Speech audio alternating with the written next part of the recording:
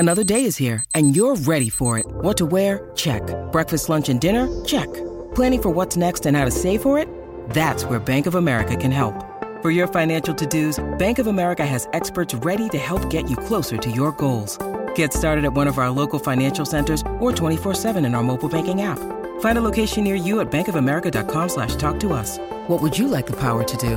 Mobile banking requires downloading the app and is only available for select devices. Message and data rates may apply. Bank of America N.A., member FDIC. Wyndham Hotels and Resorts makes travel possible for all. Whether it's the long haulers looking for a great cup of coffee, a roomier rest for the on-a-whim road trippers, or a place to make summer memories with the whole family. No matter who you are, where you're going, or why, with 24 trusted brands to choose from like La Quinta, Days Inn, and Super 8, your Wyndham is waiting. Get the lowest price at WyndhamHotels.com. Restrictions apply. Visit website for more details.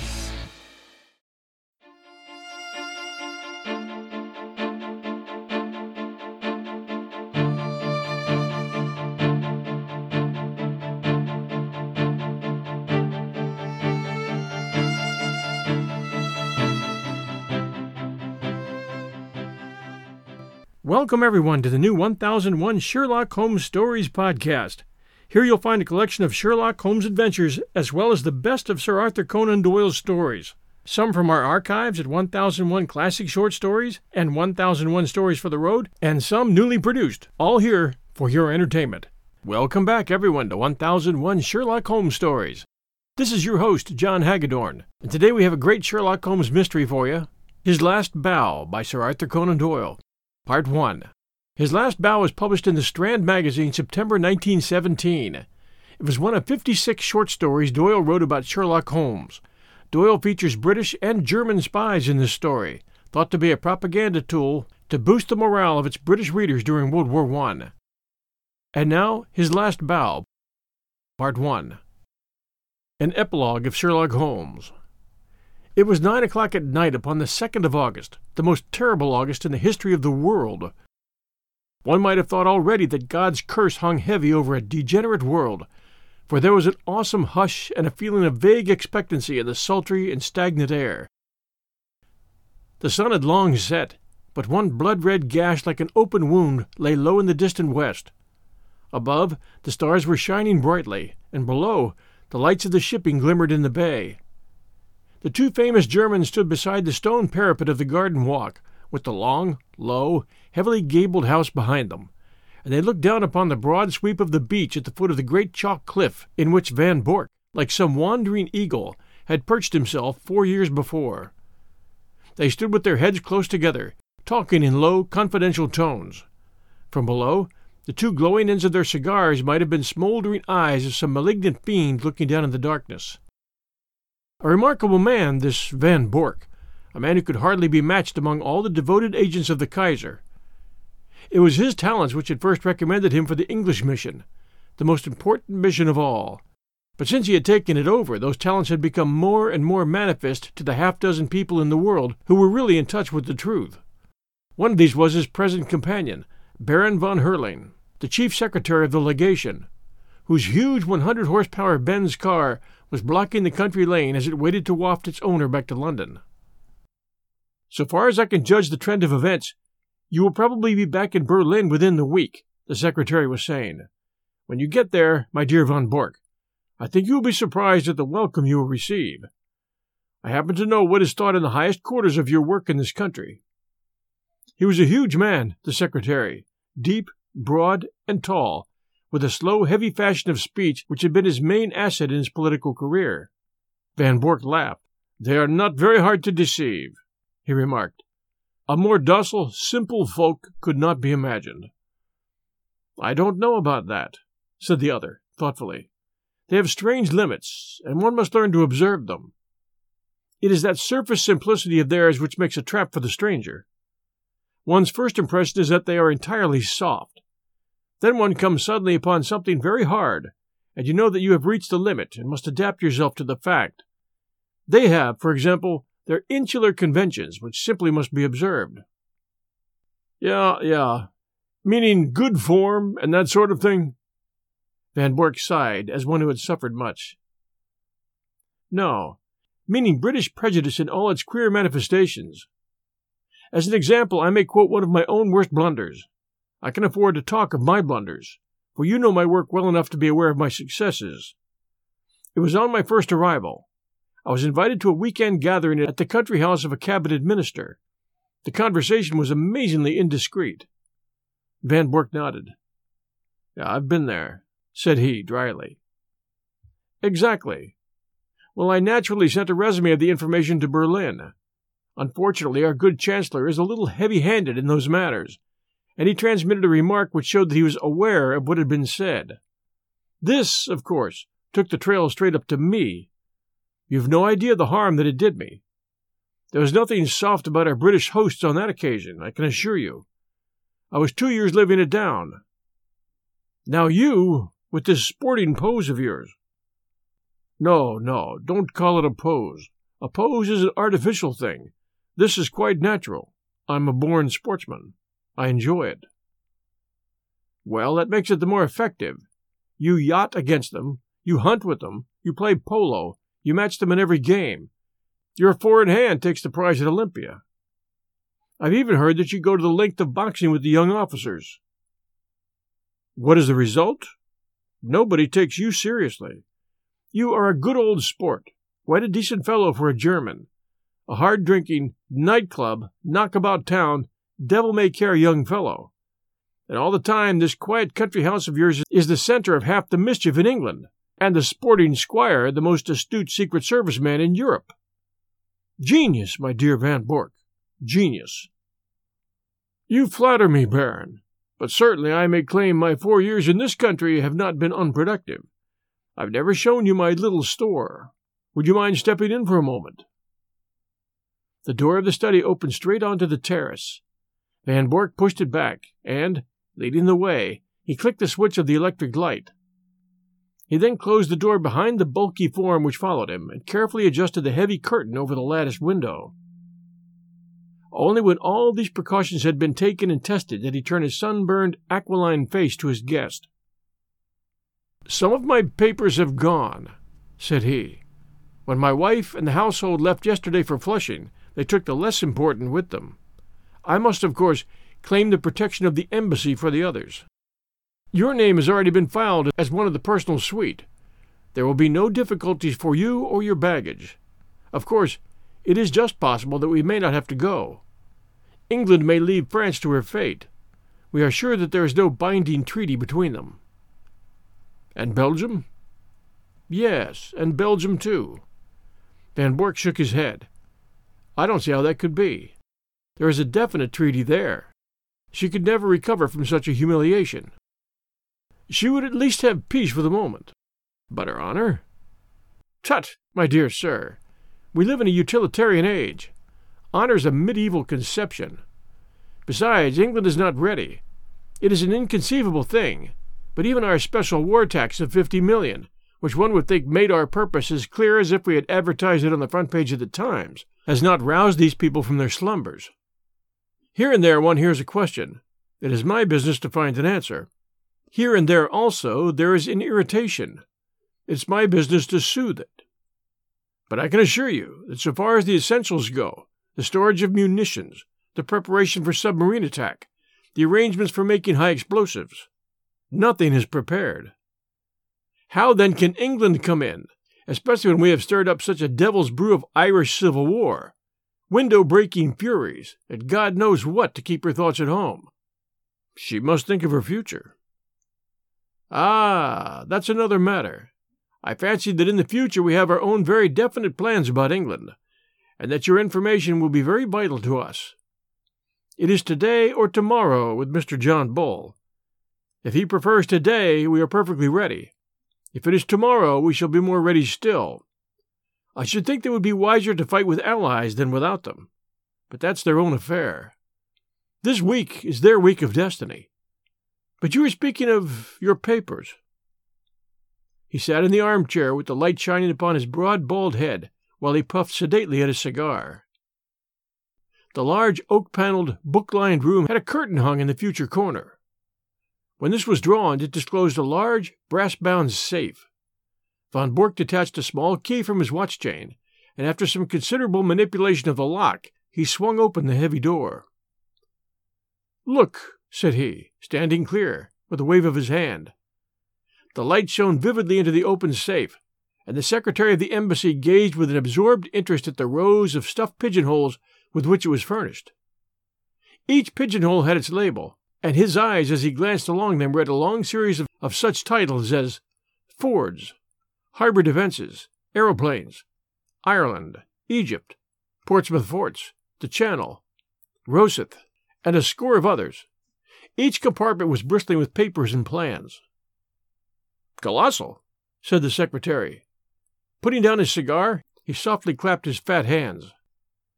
"And all in 4 years, Baron. Not such a bad show for the hard-drinking, hard-riding country squire. But the gem of my collection is coming, and there is the setting, all ready for it." He pointed to a space over which Naval Signals was printed. "But you have a good dossier there already." "Out of date and waste paper. The Admiralty in some way got the alarm, and every code has been changed. It was a blow, Baron, the worst setback in my whole campaign. But thanks to my checkbook and the good Altamont, all will be well tonight." The Baron looked at his watch and gave a guttural exclamation of disappointment. "Well, I really can wait no longer. You can imagine that things are moving at present in Carlton Terrace, and that we have all to be at our posts. I had hoped to be able to bring news of your great coup. Did Altamont name no hour?" Van Bork pushed over a telegram. "Will come without fail tonight and bring new sparking plugs. Altamont." "Sparking plugs, eh? You see, he poses as a motor expert, and I keep a full garage. In our code, everything likely to come up is named after some spare part. If he talks of a radiator, it's a battleship. Of an oil pump, a cruiser, and so on. Sparking plugs are naval signals." "From Portsmouth at midday," said the secretary, examining the superscription. "By the way, what do you give him?" £500 for this particular job. Of course he has a salary as well." "The greedy rouge. They are useful, these traders, but I grudge them their blood money." "I grudge Altamont nothing. He's a wonderful worker. If I pay him well, at least he delivers the goods, to use his own phrase. Besides, he's not a traitor. I assure you that our most pan-Germanic junker is a sucking dove in his feelings towards England, as compared with a real bitter Irish-American." "Oh, an Irish-American?" "If you heard him talk, you wouldn't doubt it. Sometimes, I assure you, I can hardly understand him. He seems to have declared war on the King's English as well as on the English King. Must you really go? He may be here any moment." "No, I'm sorry, but I've already overstayed my time. We shall expect you early tomorrow, and when you get that signal book through the little door on the Duke of York steps, you can put a triumphant finis to your record in England." "What? Tokay?" He indicated a heavily sealed, dust-covered bottle which stood with 2 high glasses upon a salver. "May I offer you a glass before your journey?" "No, thanks, but it looks like revelry." "Altamont has a nice taste in wines, and he took a fancy to my Tokay. He's a touchy fellow and needs humoring in small things. I have to study him, I assure you." They had strolled out onto the terrace again, and along it to the further end, where at a touch from the Baron's chauffeur the great car shivered and chuckled. "Those are the lights of Harwich, I suppose," said the secretary, putting on his dust-coat. "How still and peaceful it all seems. There may be other lights within the week, and the English coast a less tranquil place. The heavens, too, may not be quite so peaceful if all that the good Zeppelin promises us comes true. By the way, who is that?" Only one window showed a light behind them. In there stood a lamp, and beside it, seated at a table, was a dear old ruddy-faced woman in a country cap. She was bending over her knitting and stopping occasionally to stroke a large black cat upon a stool beside her. "That is Martha, the only servant I had left." The secretary chuckled. "She might almost personify Britannia," said he, with her complete self-absorption and general air of comfortable somnolence. "Well, au revoir, Van Bork." With the final wave of his hand, he sprang into the car, and a moment later the 2 golden cones from the headlights shot through the darkness. The secretary lay back in the cushions of the luxurious limousine with his thoughts so full of the impending European tragedy that he hardly observed that as his car swung round the village street, it nearly passed over a little Ford coming in the opposite direction.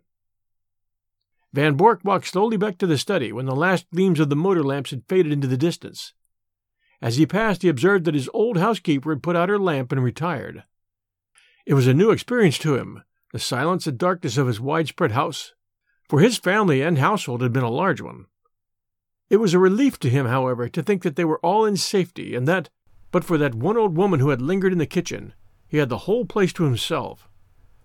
There was a good deal of tidying up to do inside his study, and he set himself to do it until his keen, handsome face was flushed with the heat of the burning papers. A leather valise stood beside his table, and into this he began to pack very neatly and systematically the precious contents of his safe.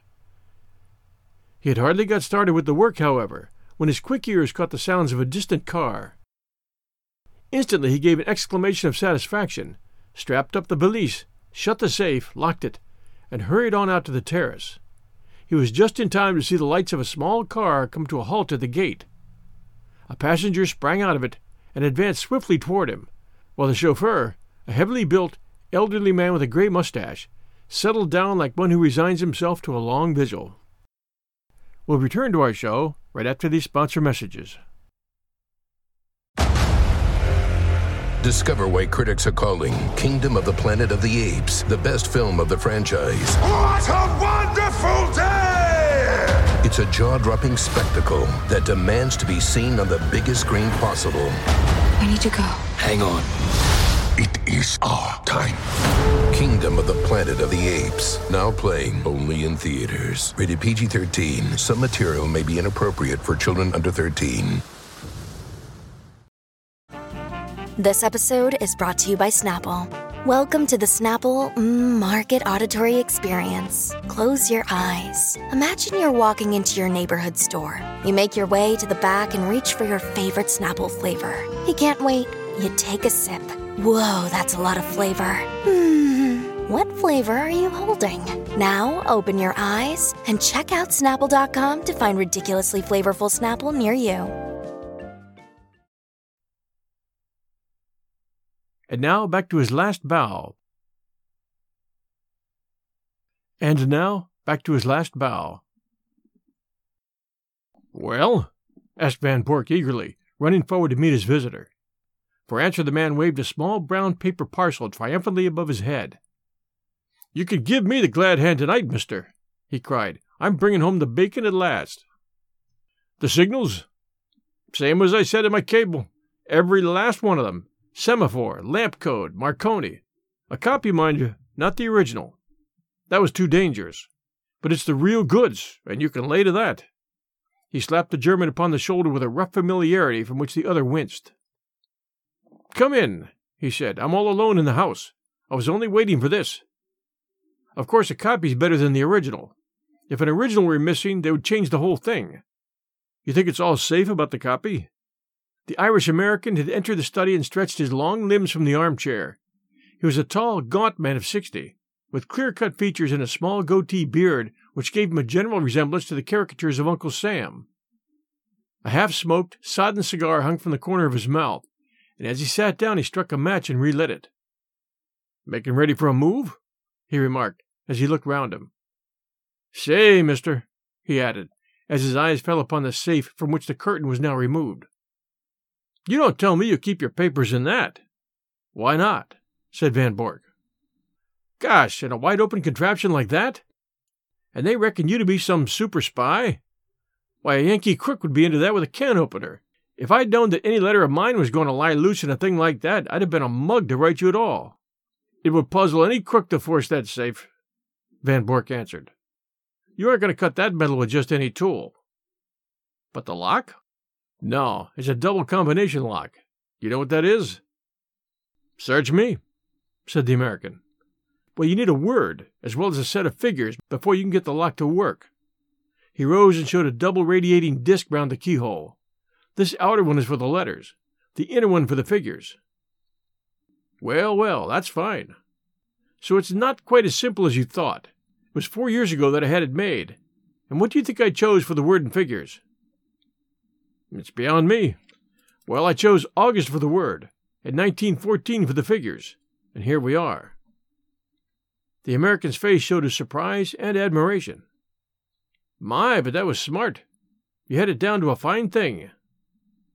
"Yes, a few of us even then could have guessed the date. Here it is, and I'm shutting down tomorrow morning." "Well, I guess you'll have to fix me up also. I'm not staying in this gall-darned country all on my lonesome.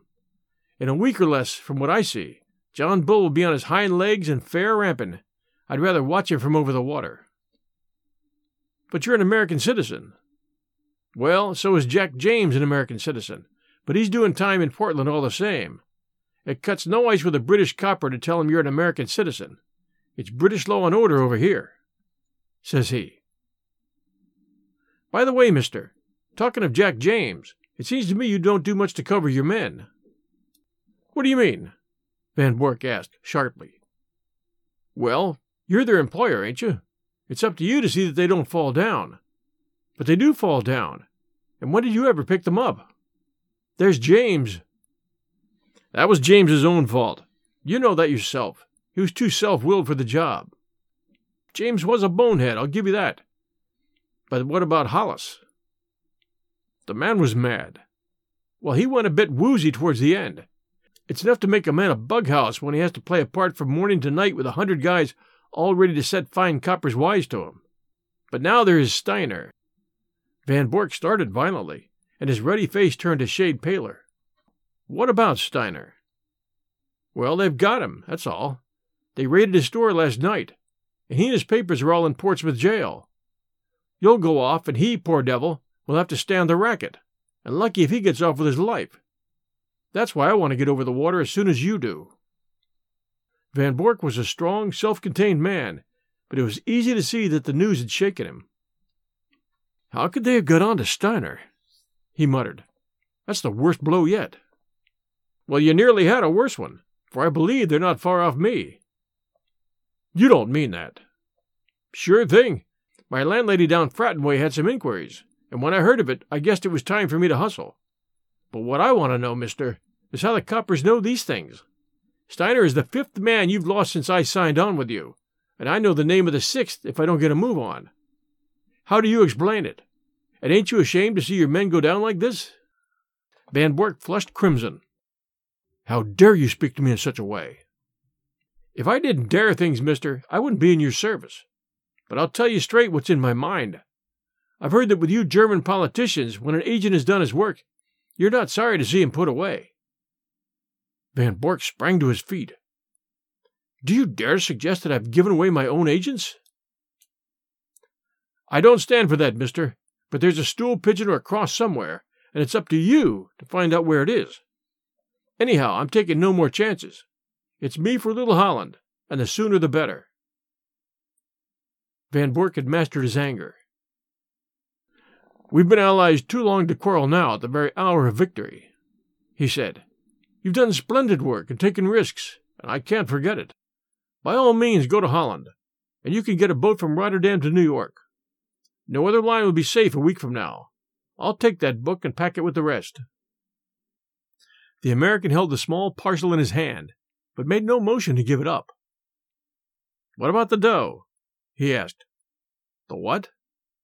"The boodle, the reward, the 500 pounds. The gunner turned damn nasty at the last, and I had to square him with an extra $100 or it would have been risky for you and me. 'Nothing doing,' says he, and he meant it too, but the last 100 did it. It cost me 200 pounds from first to last, so it isn't likely I'd give it up without getting my wad." Van Bork smiled with some bitterness. "You don't seem to have a very high opinion of my honor," said he. "You want the money before you give up the book. Well, mister, it's a business proposition." "All right. Have your way." He sat down at the table and scribbled a check, which he tore from the book, but he refrained from handing it to his companion. "After all, since we're to be on such terms, Mr. Altamont," said he, "I don't see why I should trust you any more than you trust me. Do you understand?" he added, looking back over his shoulder at the American.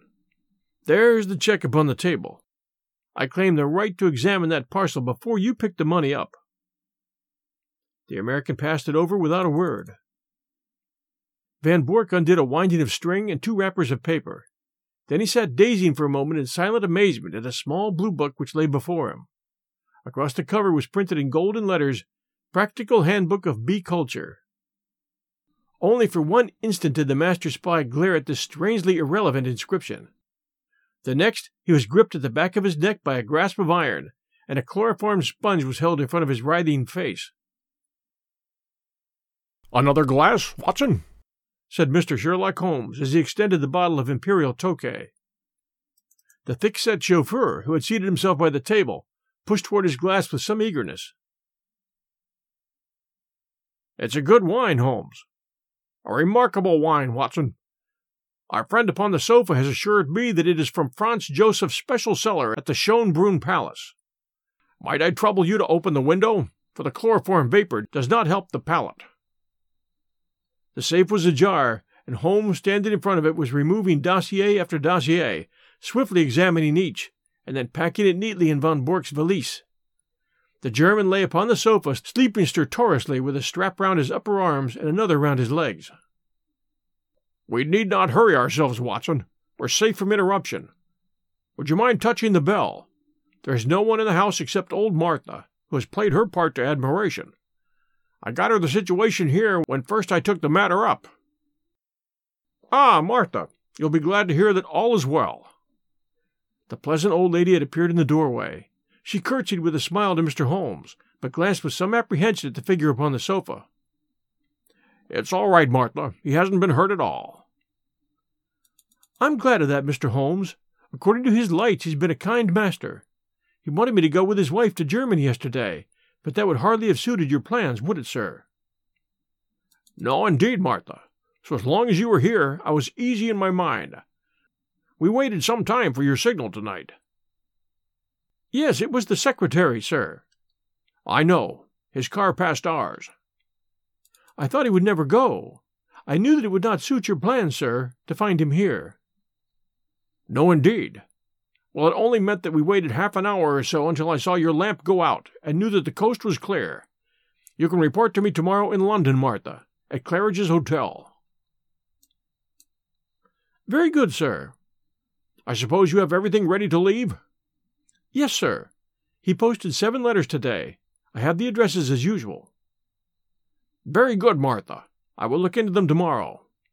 Good night."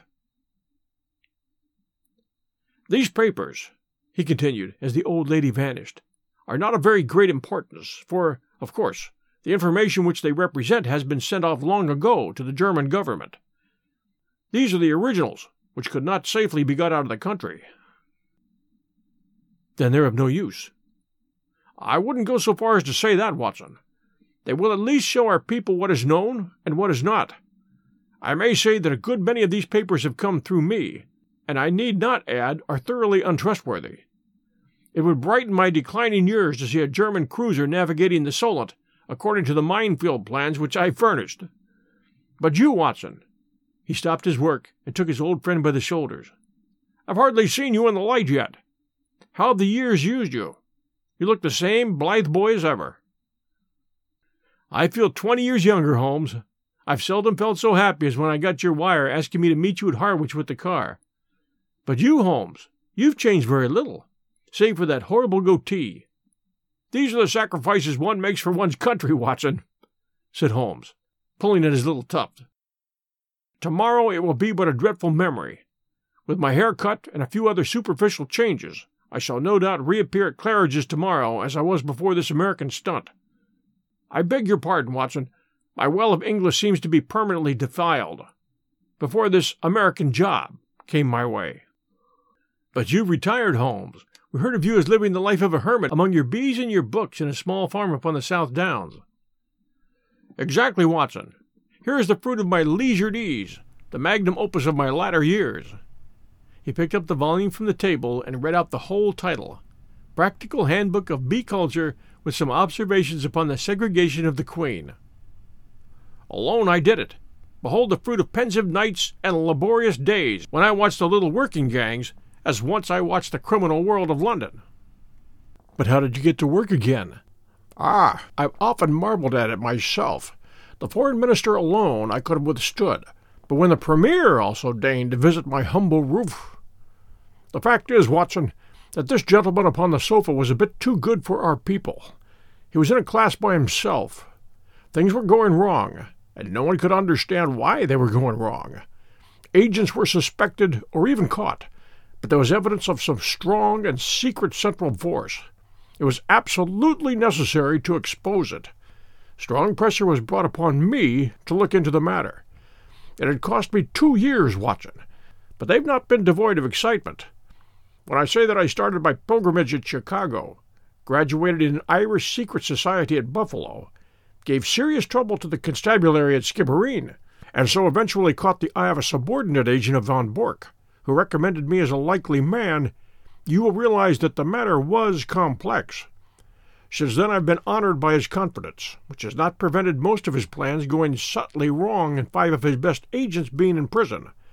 I watched them, Watson, and I picked them as they ripened. Well, sir, I hope that you are none the worse. The last remark was addressed to von Bork himself, who after much gasping and blinking had lain quietly listening to Holmes's statement. He broke out now into a furious stream of German invective, his face convulsed with passion. Holmes continued his swift investigation of documents while his prisoner cursed and swore. Though unmusical, German is the most expressive of all languages, he observed, when von Bork had stopped from pure exhaustion. Well, hello, he added, as he looked hard at the corner of a tracing before putting it in the box. This should put another bird in the cage. I had no idea that the paymaster was such a rascal, although I've long had an eye upon him. Mr. von Bork, you have a great deal to answer for. The prisoner had raised himself with some difficulty upon the sofa, and was staring with a strange mixture of amazement and hatred at his captor. I shall get level with you, Altamont, he said, speaking with slow deliberation. If it takes me all my life, I shall get level with you. The old sweet song, said Holmes. How often have I heard it in days gone by? It was a favorite ditty of the late lamented Professor Moriarty. Colonel Sebastian Moran has also been known to warble it. And yet I live and keep bees upon the South Downs. And you, well, curse you, you double traitor, cried the German, straining against his bonds and glaring murder from his furious eyes. No, it's not as bad as that, said Holmes, smiling. As my speech surely shows you, Mr. Altamont of Chicago had no existence, in fact. I used him, and he is gone. Then who are you? It's really immaterial who I am, but since the matter seems to interest you, Mr. von Bork, I may say that this is not my first acquaintance with the members of your family. I've done a good deal of business in Germany in the past, and my name is probably familiar to you. I would wish to know it, said the Prussian, grimly. It was I who brought about the separation between Irene Adler and the late King of Bohemia when your cousin Heinrich was the imperial envoy. It was I also who saved from murder, by the nihilist Klappmann, Count von and zu Grafenstein, who was your mother's elder brother. Van Bork sat up in amazement. There is only one man, he cried. Exactly, said Holmes. Von Bork groaned and sank back on the sofa. And most of that information came through you, he cried. What is it worth? What have I done? It is my ruin forever.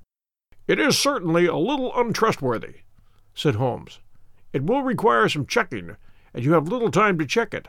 Your admiral may find the new guns rather larger than he expects, and the cruisers perhaps a little faster. Von Bork clutched at his own throat in despair. There are a good many other points of detail which will, no doubt, come to light in good time. But you have one quality which is very rare in a German, Mr. von Bork. You are a sportsman, and you will bear me no ill will when you realize that you, who have outwitted so many other people, have at last been outwitted yourself. After all, you have done your best for your country, and I have done my best for mine, and what could be more natural? Besides, he added, not unkindly, as he laid his hand upon the shoulder of the prostrate man, it is better than to fail before some ignoble foe. These papers are now ready, Watson. if you'll help me with our prisoner, I think that we may get started for London at once." It was no easy task to move Von Bork, for he was a strong and desperate man. Finally, holding either arm, the two friends walked him very slowly down the garden walk which he had trod with such proud confidence when he received the congratulations of the famous diplomatist only a few hours before. After a short, final struggle he was hoisted, still bound hand and foot, into the spare seat of the little car. His precious valise was wedged in beside him. "I trust that you are as comfortable as circumstances permit," said Holmes, when the final arrangements were made. "Should I be guilty of a liberty if I lit a cigar and placed it between your lips?" But all amenities were wasted upon the angry German. "I suppose you realize, Mr. Sherlock Holmes," said he, "that if your government bears you out in this treatment, it becomes an act of war." "What about your government and this treatment?" said Holmes, tapping the valise. "You are a private individual. You have no warrant for my arrest. The whole proceeding is absolutely illegal and outrageous." "Absolutely," said Holmes. "Kidnapping a German subject. And stealing his private papers, don't forget. Well, you realize your position, you and your accomplice here, if I were to shout for help as we pass through the village? My dear sir, if you did anything so foolish, you would probably enlarge the two limited titles of our village inns by giving us the Dangling Prussian as a signpost. The Englishman is a patient creature, but at present his temper is a little inflamed, and it would be as well not to try him too far. No, Mr. Van Bork, you will go with us in a quiet, sensible fashion to Scotland Yard, whence you can send for your friend, Baron von Herling, and see if even now you may not fill that place which he has reserved for you in the ambassadorial suite. As to you, Watson, you are joining us with your old service, as I understand, so London won't be out of your way. Stand with me here upon the terrace, for it may be the last quiet talk that we shall ever have."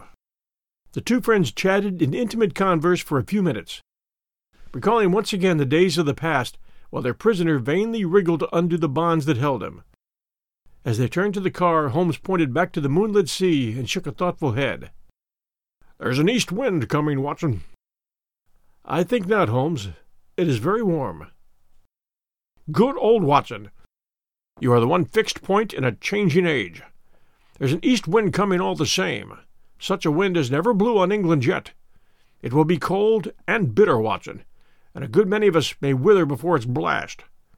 But it's God's own wind, none the less, and a cleaner, better, stronger land will lie in the sunshine when the storm has cleared.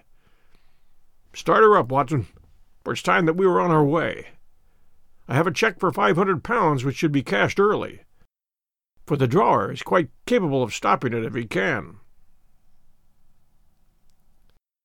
Thanks for joining us for His Last Bow. The story His Last Bow is from Arthur Conan Doyle's Some Reminiscences of Sherlock Holmes. Thanks for joining us for His Last Bow, Some Reminiscences of Sherlock Holmes. You can check me on this one. I believe His Last Bow was the last of the Sherlock Holmes adventure stories. Thanks for joining us at 1001 Sherlock Holmes Stories. We'll return again next week Sunday night at 8 p.m. Eastern Time with a brand new story. Until then, everyone, stay safe, and we'll be back soon.